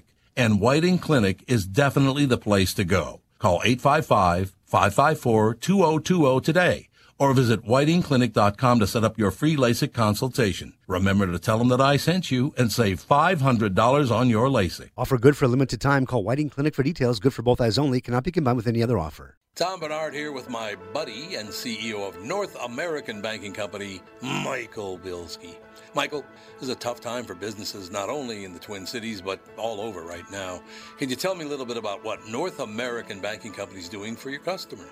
Tommy, at the bank, we're helping businesses with all of our tools at our disposal. Lenders are working as long as it takes with our customers to help them through these tough times. We've processed well over 300 loans for customers and funded over $70 million through the SBA's Paycheck Protection Program. Through our payment deferment program, our current customers were able to skip 1, 2, or even 4 payments with no penalty. Finally, being a locally owned and operated bank, we're able to move quickly and take action for our customers when they need us most. Why not bank with my banker? God, I can't tell you how great it is working with Bilski. Did you record that, Andy? Could you send that to me? North American Banking Company, a better banking experience. Member FDIC, an equal housing lender. You wish you could quit, but you're really sick of it. But you're unjust. Give it to me, we are unjust. We're back. Sitting in for Tom Bernard, I'm Dave Schrader. Tom will be back with us Monday. Alex is in studio with me, along with L.A. Nick, Mike Molina, Doug Sprinthal. The eye candy. You are. You're a good-looking man. So we were just talking about the medicinal side of all of this. The problem is there's just, how do you fix things? We're always trying to make these next leaps and bounds in science. We're trying to find the next bullet. And I know you lead a clean lifestyle, Alex. At least you try as best you can on that aspect. But, do you see that there are points when medicine is important and we need it? Oh, absolutely. Like, I am about as anti-antibiotic as you can get because it messes up your entire system and can create superbugs and blah, blah, blah, blah, blah. But, absolutely, there are reasons that people should take antibiotics. That's right. But I'd say that probably 75% of the time that people are prescribed antibiotics, they don't need to take them. I think that's getting better because the doctors are saying, look, because all this MRSA and staph and stuff, because people, it's like people would 5 years ago have a cough and here, take this antibiotic, because it's just like, why not? But then they didn't realize how, then we're going to build antibiotic resisting bugs that we can't get rid of, and people are going to be hospitalized for months at a time. And so, I think medication for mental health is a wonderful, wonderful thing, and it can take somebody's life from horribly depressing and they don't want to live anymore to having a really good life. But it bothers me that they're not under the supervision of any. They're not controlled. It's not controlled. So once they stop taking it. Yeah, you can just go into any clinic, get Prozac, Zoloft, whatever, and then it's like, bye. Good luck. So I just looked this up. Guess what the life expectancy, this is Canada, but Canada and the U.S. are the same thing. Yeah. In 1920. So 100 years ago, guess what, for men, what life 54. expectancy was? Close, 58 and a half. Oh. That's it now? That's what it is. No, that's in 1920. Okay. That's what it is in Russia right now. What's it now, like 80? Yeah, I think Minnesota just went over 80. It's actually 80 for men, 82 for women. Yeah. But Russia's still 54. We're more concerned about the part. Russia's still 54. Is it really? Yes. Really? Yes. Oh dear. I think it's still in the mid 50s for Russia. Wow. But so I think that the main issue with the medication side of it is I wish that only mental health professionals could give prescriptions for mental health medication. And when you're on mental health medication, you were under their supervision the entire time. And nobody gave me instructions that you can't stop taking these all of a sudden. They didn't even tell me that. Well, that's like, I have so many friends that... I was so mad when I went back. I'm like, how could you not tell me this? Yeah. Well, I have so many friends that it's like, I had a friend a few months ago that she was like, I was on this medication for... So I don't even remember what she had, but she's like, I could not breathe. Like, I was sitting there in my house, just sitting on the couch, and all of a sudden I just couldn't catch my breath no matter what. And it went on for like a week, and then she went into the doctor, and they're like, oh, yeah, the side effect of this medication is air hunger. Yeah, forget air about that. hunger? Yeah. What marketing genius came up with that term? No, that's like a... no, I like the one with the whole list, and the bottom says, or death. or death. Yeah, I know. But air hunger is a side effect of pregnancy too, and I get it a lot. Yeah, I'll just be sitting there, and it's just like, no matter how deep I'm breathing, I just can't feel like I'm getting enough air. I don't think I'd like that. My father-in-law, he's on this medication that it can make your entire body, it like breaks out in a rash, but it doesn't hurt or anything. It just looks bad. But 1 in 3 people get this, and they didn't tell him when they gave it to him that this was likely to happen. So he thought he was having some horrid reaction to it, and they're like, no, most people get it. But they didn't tell him beforehand. You know, are you sure it wasn't in the super small print on the outside of the paperwork that they give him? Because if you look now, the prescriptions, each page gets smaller. That's what they said to me. They said, you should have read the paperwork that the pharmacist gave Well, you. he's a doctor, so I imagine that he would have read, I don't know. No. You know what? Doctors are the worst patients. They don't read anything. If their doctor tells them to do something, they just did it. I have a nephew who's going to pharmacy school, and he says, you know, what you should really do is actually just talk to the pharmacist when you pick up meds and you have them, because they know more about them than the docs do. Yeah, they do. Actually, when I've gone in for cold medicine, I've gone up to the pharmacist. I'm like, what do you get? What do I got out here that's going to actually help? And he goes, absolutely nothing. That's all garbage. Every piece out there will not help you. It'll give you the most temporary and literally maybe 20 minutes of temporary relief. He goes, the good stuff is back here. And I said, all prescription? He goes, no, it's just the stuff we have to legally take your ID for. Meth out of it. You know, but they've told me what goes, and there's been times where I've been like, I was on blood pressure medication, and all of a sudden I just had this. Always felt like I got that dry cough. You were on Metropolol, weren't you? Yes. And I go in and I said, I got this cough. I need something that'll knock it out. And he goes, are you on blood pressure med? And I said, yeah, metoprolol or whatever. He goes, yeah, that ain't going to help. He goes, that's just a side effect of blood pressure meds. It goes away in a couple of years. Yeah. And I go, well, what do you mean? And he goes, well, you know, it's something you'll either get used to or you won't. And I'm like, but I haven't had it in the last 2 years. He goes, yeah, sometimes it takes a while to build up that irritation. So I had to switch to another blood pressure medication, which, you know, I'm sure something will fall off in 6 months because they didn't, you know, tell me on that. But it's just, you never know what you're going to do. Well, any medication you do causes damage to something else, usually your liver or kidneys. Yeah. All medication. Yeah, I know I have to go in for regular liver checks and stuff like that to make sure that what I'm on is not affecting that. People don't even realize it. Even Tylenol or Excedrin, it causes liver damage. If you take it every single day, you're damaging your liver. There's, you were talking about the ablation surgery. I had WPW, Wolff-Parkinson-White syndrome, which is where the heart will all of a sudden, literally, we could just be sitting here and you could look at my chest and it'll start going like I just ran a marathon. And I could get up and run a marathon and not have that effect. And it's basically the electro impulse that goes into your heart. There's like a built-in microchip. When that impulse comes in and goes, let's go 400 beats a minute, the microchip says, nope. No, we not only beat today. 80 beats a minute. Well, what it was doing was it had shorted it out, so it was jumping over that and causing my heart to snap into these moments. So I had to go in and have ablation surgery. Which I woke up from twice in the middle of because they can't completely knock you out and put you in the twilight. So they feed the wires up into you from your crotch and your neck in the major arteries. They go in and basically stimulated my heart into an attack so they could find the bad pathway. Then they burn it out, forcing the pathway back in. It's pretty amazing. Yeah, it is. It's pretty remarkable. But when they hit me, I sat up. I go, oh! And the guy goes, why is he awake? And they said, put him back down. And I'm like, what? Oh, it hurts. He goes, it will. And I'm like, what? You think this is bad? Here, try this. And I was done. And then when they pulled the wires out, I woke up because it felt like somebody was shooting electricity through my legs. So they pulled the wires out. And then afterwards, I thought it was funny, right? I have to, because they'd gone in through the major artery in my thighs, right? I have to lay on my back, and I'm not a back sleeper. And as it is, I've already been laying on my back for hours during the surgery, so my back is cramping. And I start coming out of it, and I'm like, I gotta roll over. And they're like, you can't roll over. I'm like, I can't lay like this. I can't lay like this. So my aunt gets the nurse, and the nurse was not having my whining, right? She comes over and she goes, well, let me call the doctor and see if I can get you some morphine or something. And I'm like, all right. And she comes back. She goes, well, he said I can give you up to 2. I'm going to give you a quarter dose. I said, a quarter dose isn't going to do it. She hit me with that. I was out like a light. Buddy of mine from college, his dad invented the heart catheter. Oh, really? Yeah. Amplatz. Name dropper. Amplatz Medical Center. What? Look at you. Yep.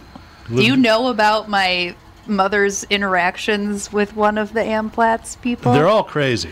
We have to talk about Allegedly. that. Oh, boy. Can my we talk Maybe about off it on the air? air. God, yes, off the air. Okay. Oh my God, my mom's gonna lose her mind. Mike, maybe you can delete those names as we mention them on the show. keep Tom's show legal free here.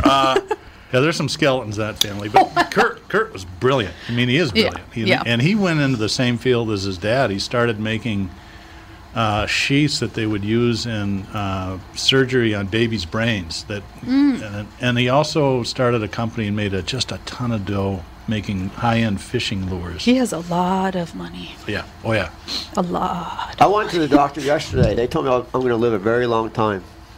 Of course you are. So did you up the month count? No, I'm going to have to. She did. Oh yeah, she did you said you were gonna die at whatever. 322 months. Yeah. She did a chest No, when I X-ray. met you were down to 290. So you've added another 32 No, it was months. always over 3.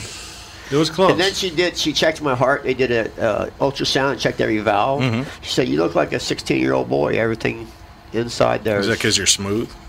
I don't know. Smooth and shiny? She said, "Your heart, your lungs look like a 16-year-old boy." She said, "You're going to live a long time." I had on Mother's Day 6-7 years ago. I wake up not feeling right. I get up, I go take a shower, and I'm like, I still don't feel right. So I go back and lay down, and my whole left arm is hurting. And I'm like, but I don't know if I was laying it, because I sleep weird. I kind of bunch my arm up and I lay on it, so I didn't know if I laid on a nerve wrong.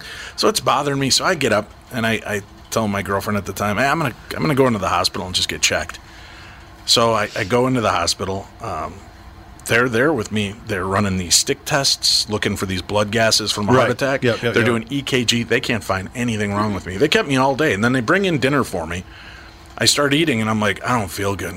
I don't feel good. He goes, well, we're going to send you home. He goes, we've done, usually we only do 3 of these stick tests. We've done 6. There's nothing showing you have a heart issue. I said, all right, I'll go home. And I go, oh. And he goes, what? And I grabbed my jaw. I said, man, it just feels like somebody punched me in the jaw, and drool just starts pouring out of my mouth. The doctor puts his hand on my chest, lays me back down. He goes, get him to the ICU. He's having a heart attack. And they're like, what? So they doped me up overnight, which I thought was weird. You're having a heart attack. Don't worry. We're going to put you to sleep and do an exploratory tomorrow. How about you fix me now, Doc? Yeah. I'm having a heart attack. But they ran the hoses through me. I had a strange issue. I had a near fatal, massive, non-heart attack. I slipped a clot somehow that went through a PFO, which is a hole in my heart. And the heart, the way it pumps, it shoots usually the shot right up to the brain. And it was a widowmaker. But what happened was this blood clot went in, and the heart beat the right way that it pushed it down into another artery. You're so lucky, man. And they showed me a photograph, and it was like the size of my pinky, the X-ray. And it's all dark gray, and there's just this real thin line of black. And I go, what's that? And he goes, well, that was all that was left of the blood flow to that part of your heart. So you don't have the heart damage you would have had in a heart attack, but you had the closest to a massive widow-making heart attack you could possibly have without having a heart attack. I said, well, what'd you do? He goes, we just they basically laid a little vacuum in there and sucked the blood clot up. And that was it. But that was another moment where they kept me on that blood thinner for a long time. And I'm like, do I have to be on this? Like, well, we think so. And then I said, well, okay, I'll tell you what. Take yourself off it for the next 2 weeks, and we're going to test your blood. So they test my blood. Oh, yeah, you definitely have this coagulation issue. You're going to have to stay on it. So I start reading myself online about this. And it said, in order to get proper tests, you should be off this for 6 weeks. I'm like, I've only been off 2 weeks. And the doctor, don't worry about that. So I kept myself off it for 2 weeks, or 6 weeks total. And then I demanded another blood test. And he's like, well, you're not supposed to just quit that cold turkey. I said, I'd already been off it 2 weeks. What is the harm of another 4? So I go in. I don't have the coagulant issue. It was a byproduct of the blood thinner that they were giving me. Yeah, you have to educate yourself over top of your doctor. And he goes, you probably saved your life, especially in Minnesota, because I slip. I fall every winter. Yeah. And on this blood thinner, you whack your head once and see ya. Yeah, you're cooked. cooked. That's how I knew my second marriage was in trouble. Because the first time you have an AFib episode, you think you're going to die.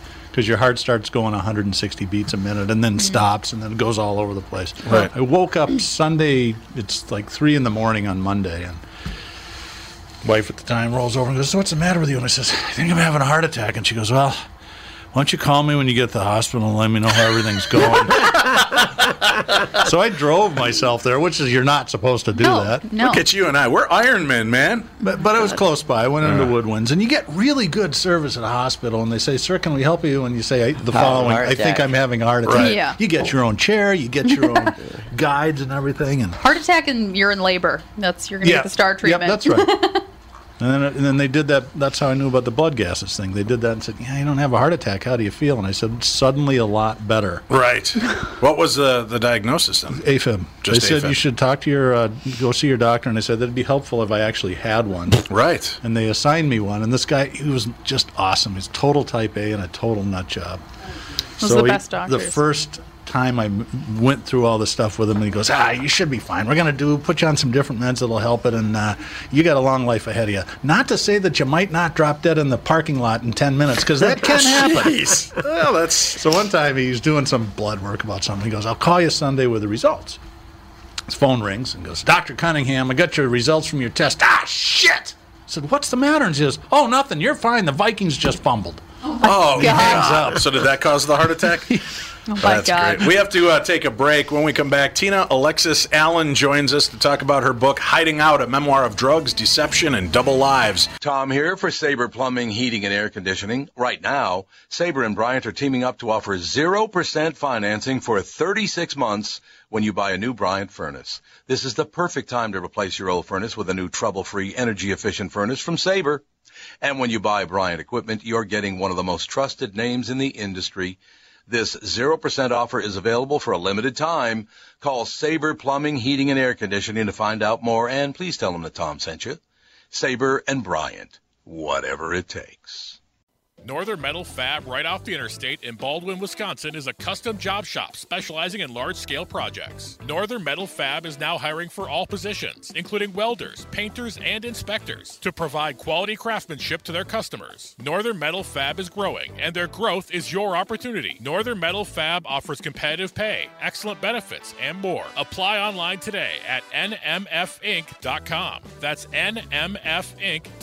Northern Metal Fab is the equal opportunity employer.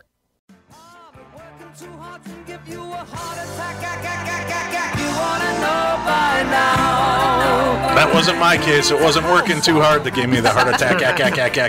Radio, that's not a thing, is it? Oh, my dad could do it. Yeah. All right, we're back. This is the Tom Bernard Show. Tom is off in Punta Cana. He'll be back with you guys Monday. Tomorrow, Alex and Catherine will be joining me again. Along with, I think we've got some comedians, we've got some other guests, we've got a lot of stuff. You might even be able to win $20,000 tomorrow. Well, not specifically tomorrow, but tune in and find out what's going on. Tina Alexis Allen joins me now. Her book, Hiding Out, a memoir of drugs, deception, and double lives. Tina, welcome to the show. Hi, thank you so much. From New York, it's raining and snowing here. Oh yeah, you guys are another nor'easters heading your way, huh? I know, it's crazy. Yeah, we've been having some crazy weather lately, but it's okay. I'm safe. I'm inside, so it's all good. And anyway, how could I complain? You're in Minneapolis. I should never complain about weather. It's funny. Right. All of my East Coast friends keep saying that, but year after year, it's the photographs of the East Coast with their roof-high snowbanks that make me think, you guys might be a little worse for wear than we are. Yeah. I guess it's just the cold we imagine. You got all that cold. Oh, no. I'll take the cold over 42 feet of snow any day. Actress and playwright Tina Alexis Allen's audacious memoir unravels her privileged suburban Catholic upbringing that was shaped by her formidable father, a man whose strict religious devotion and dedication to his large family hid his true nature in a life defined by a deep secret and dangerous lies. What made you decide to come out and tell the story now, Tina? Well, I've been working as an actor for, 20 years, and I've done a lot of autobiographical work. I've done 2 solo shows, both, chronicling things throughout my life. I played my father 5 years ago off Broadway, telling his version of this book, or much of it. And it just feels like a culmination of almost my life's work of kind of unraveling some painful, traumatic stuff from my childhood that I've had enough years to sort through, and I just don't feel of my life in the way I guess I used to, and I felt like now was the time where I could really tell it from my younger voice, which is how the book is written, first person from my 18-year-old to early 20s voice. Now, your father, a very devout Catholic, was he in constant internal turmoil because of his religious upbringing and his sexual predilection? I think he definitely struggled. I don't know. How am I to know why he drank heavily, which he did? But I sometimes muse that it probably had to do with the fact that he was trying to consolidate being a very devout, faith-based man who was devoted to the church in more ways than we knew initially with his Vatican connections. But I do think his sexuality, which he shared with me when I was 18 secretly, probably had a lot to do with the guilt and shame and trying to consolidate all that. Yeah. What made him at the age of 18 to finally confide in you with what he'd been hiding all this time? Well, basically what happened is, I had been living secrets and lies myself. I had been with both men and women, boys and girls, at a young age. By the time I was 18, I was in a relationship with a woman quite a bit my senior, and my dad and my girlfriend and I went out to dinner, and he just basically picked up on it, and then after he said he knew, which of course was shocking and scary enough, he proceeded to say, I buried my lover in the war, and his name was Omar. And that changed my life. I became his confidant and his secret keeper, and in a way he became mine. It pretty much spirals out of control. I won't give it all away, but we went on a pretty wild and wicked journey together until a lot of stuff starts to fall apart. Now, was he aware of what was going on in your youth when you were 9 years old and your brothers were sexually abusing you? No, but I did tell him, and that's actually a part of the book. But no, he definitely did not know. He was on the surface, he was a Catholic travel agent. That was a legitimate business he had. But of course, the book reveals a secret double life of work that he was doing with the church and the Vatican. But he was just gone so much. I don't think he knew much. In fact, I didn't really have much of a dad that I was close with or felt maybe even loved me. So at 18, when he dropped this bomb on me and I became his chosen one and seemed to just then just have nothing but affection and love for me, it was kind of complicated. It came with a price, but I did appreciate having a father that I never really had prior to that. But no, he didn't know anything about that. And I wasn't going to tell him, yeah. And for somebody, you survive this fact with this secret. I mean, was it hard to hold that in and keep that secret to yourself, at the age of 9 and go on, or was it that just was part of your life, so you didn't know that it didn't belong there? Yeah, Dave, I think I didn't know because, when I look back on it, I think that the house was, was chaotic. I had 12 older brothers and sisters. When something like this happens inside of a home, and we all know that it does probably more often than we'd like to think, it's complicated because you've got, sort of a base level of love for your family. So even though there's a sense that, of course, this is wrong, I don't like it, there's also this complication of I'm not wanting to get somebody in trouble, or it's hard, and in my house, we grew up in a culture of secrecy. So even though that I couldn't have told you that then, but when you grow up that way, obviously my father had lots of secrets, and even though we didn't know them, it's almost like it's in the air. You know what I mean? Right. When you're just immersed in a way of life, you don't even have to have words for it. Kids are smart, so I think I knew secrets were part of this world I was in. And so, as you're dealing with this abuse, how long did that, from age 9 to how long that you had to deal with this? So I think that it probably was about 2 or 3 years. I got into a crazy liaison, I'll call it. It's hard to, I mean, it's abuse, but that's what you call it. But at the time, and in the book, I'm still very protective of this next crazy liaison that I began having, which was with my middle school teacher. So I think in a way I got away from my brothers, but sort of ran into the arms of what looked better. But of course I know better now than to say that.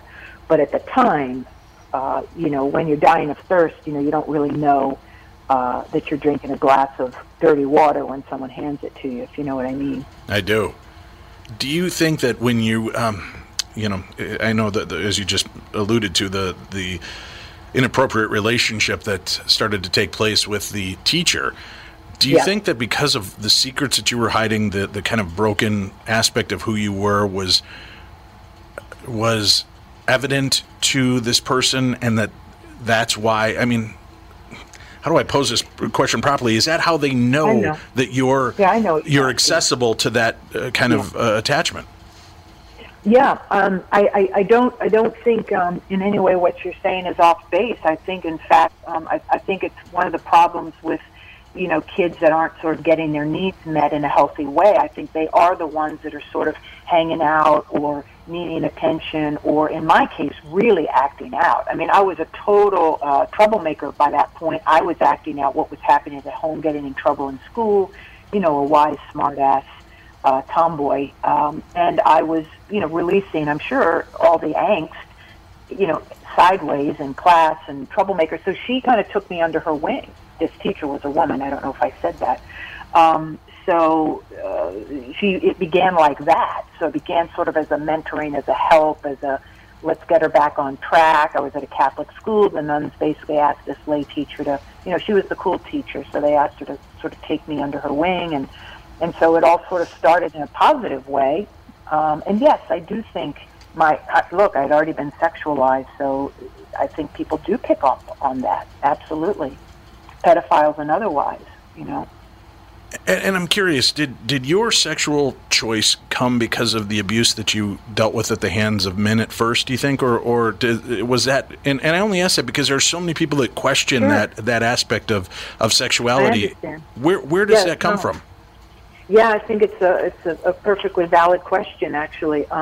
It's interesting. I feel like, Dave, I'm at a place in my life. I happen to be with a woman now for a long time, but and I'm happy and good. But I feel if I wasn't in the relationship I was in now, I could easily fall in love with a man. I don't feel. I actually personally, I don't like to identify because it's just that's just who I am. But I think initially my choices for sure was coming out of a reaction, absolutely. But I do feel that I'm in a place now. I've loved men, I've loved women, and I feel very comfortable in my sexuality. And I see more, I guess I would say, human beings than I do necessarily identifying this or that. Love is love. That's the aspect. It has nothing to do with general. That's how I feel. I know that's not everybody's thing, and that's cool. But that's where I'm coming from at this point in my life. Yeah, love is love. I know you want to kind of keep part of the book so that people will read this about the kind of weirdness that opens up once your father has come out to you. But talk to me about these secret stashes of cash, passports, and documents that your father had. What was going on? Yeah, so we always wondered, where all the cash came from because, 13 kids, a swimming pool, Chevy Chase, Maryland, private schools. We traveled quite a bit, summer homes, sometimes at the beach.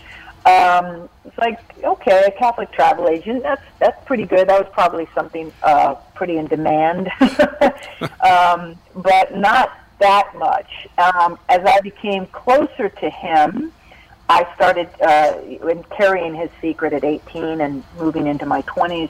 I started to work for him in the summers, and I started to see things. And we also traveled together. So we went off to Europe and to the Middle East. And on many of these trips, I started seeing some behavior, and I noticed some things when I worked at the office. And yes, a briefcase of cash and other things, which I won't give it all away, but there was definitely behavior. And my dad had very high connections to the Vatican, which never really quite made sense to us, the level of access that he had. And so the book explores that and discovers that and answers some of that, not all of it, but definitely, without giving too much away, it's a double life and then another double life. So it's, your father was a vampire hunter for the Vatican? Exactly. How did you know? Well, it was bound to come out eventually. Wow, to have all of this kind of subterfuge in your life and have all of this going on, you know, it says that this is a riveting cinematic true tale stranger than fiction. When you look back on this, is it like, I mean, Hollywood, and especially in today's day and age, looking at a lot of the movies and stuff being trolled out, couldn't come up with something this deep and weird. Are you? Yeah. Is it hard for you to look at, or is it just like this kind of surreal life you've led? Well, I think, you know, you like any kid, you know what you know. You know, kids grow up in poverty, and God forbid any of us had to go through that sort of serious poverty, and I'm sure they feel a physical sensation about that, but at the same time, you know, there's so much pain that kids suffer of all kinds, and yet when you're on the other side of it and that's not your experience, on a certain level, I don't want to say it appears worse, but I think the relationship to this thing isn't as extreme as we on the other side see it to be, because it's all they know. It's all I knew. So not to say it wasn't horrific and painful and messed me up. It did. It really did for a while, you know, and I had a lot of work to do. I was on Megyn Kelly on Monday morning, and she sort of rattled off some of the things you just did, and then she said she didn't know where to go. She's like, where do you want to start, you know? And it kind of threw me, and that struck me when I looked at the footage they did at the beginning. They sort of ran through what you just ran through, and it kind of hit me, and sometimes it does, you know, and that was one moment where you just stop and go, wow, I did survive that, you know, like, that was big, and it is big, and I know it intellectually, but I don't always own it the way other people do, if you know what I mean. Right, well, you come at it from a different perspective, and looking at these things. Like we talked with Scott Hamilton, it's not the falling down that defines you, it's the standing back up, and how do you just make life happen out of what you've dealt with. Instead of becoming a professional victim, you became somebody that moved forward. Tina Alexis Allen will have the information up, links to the book. Thank you for joining us and spending some time here. That's going to do it. We'll talk to you on Monday with the family.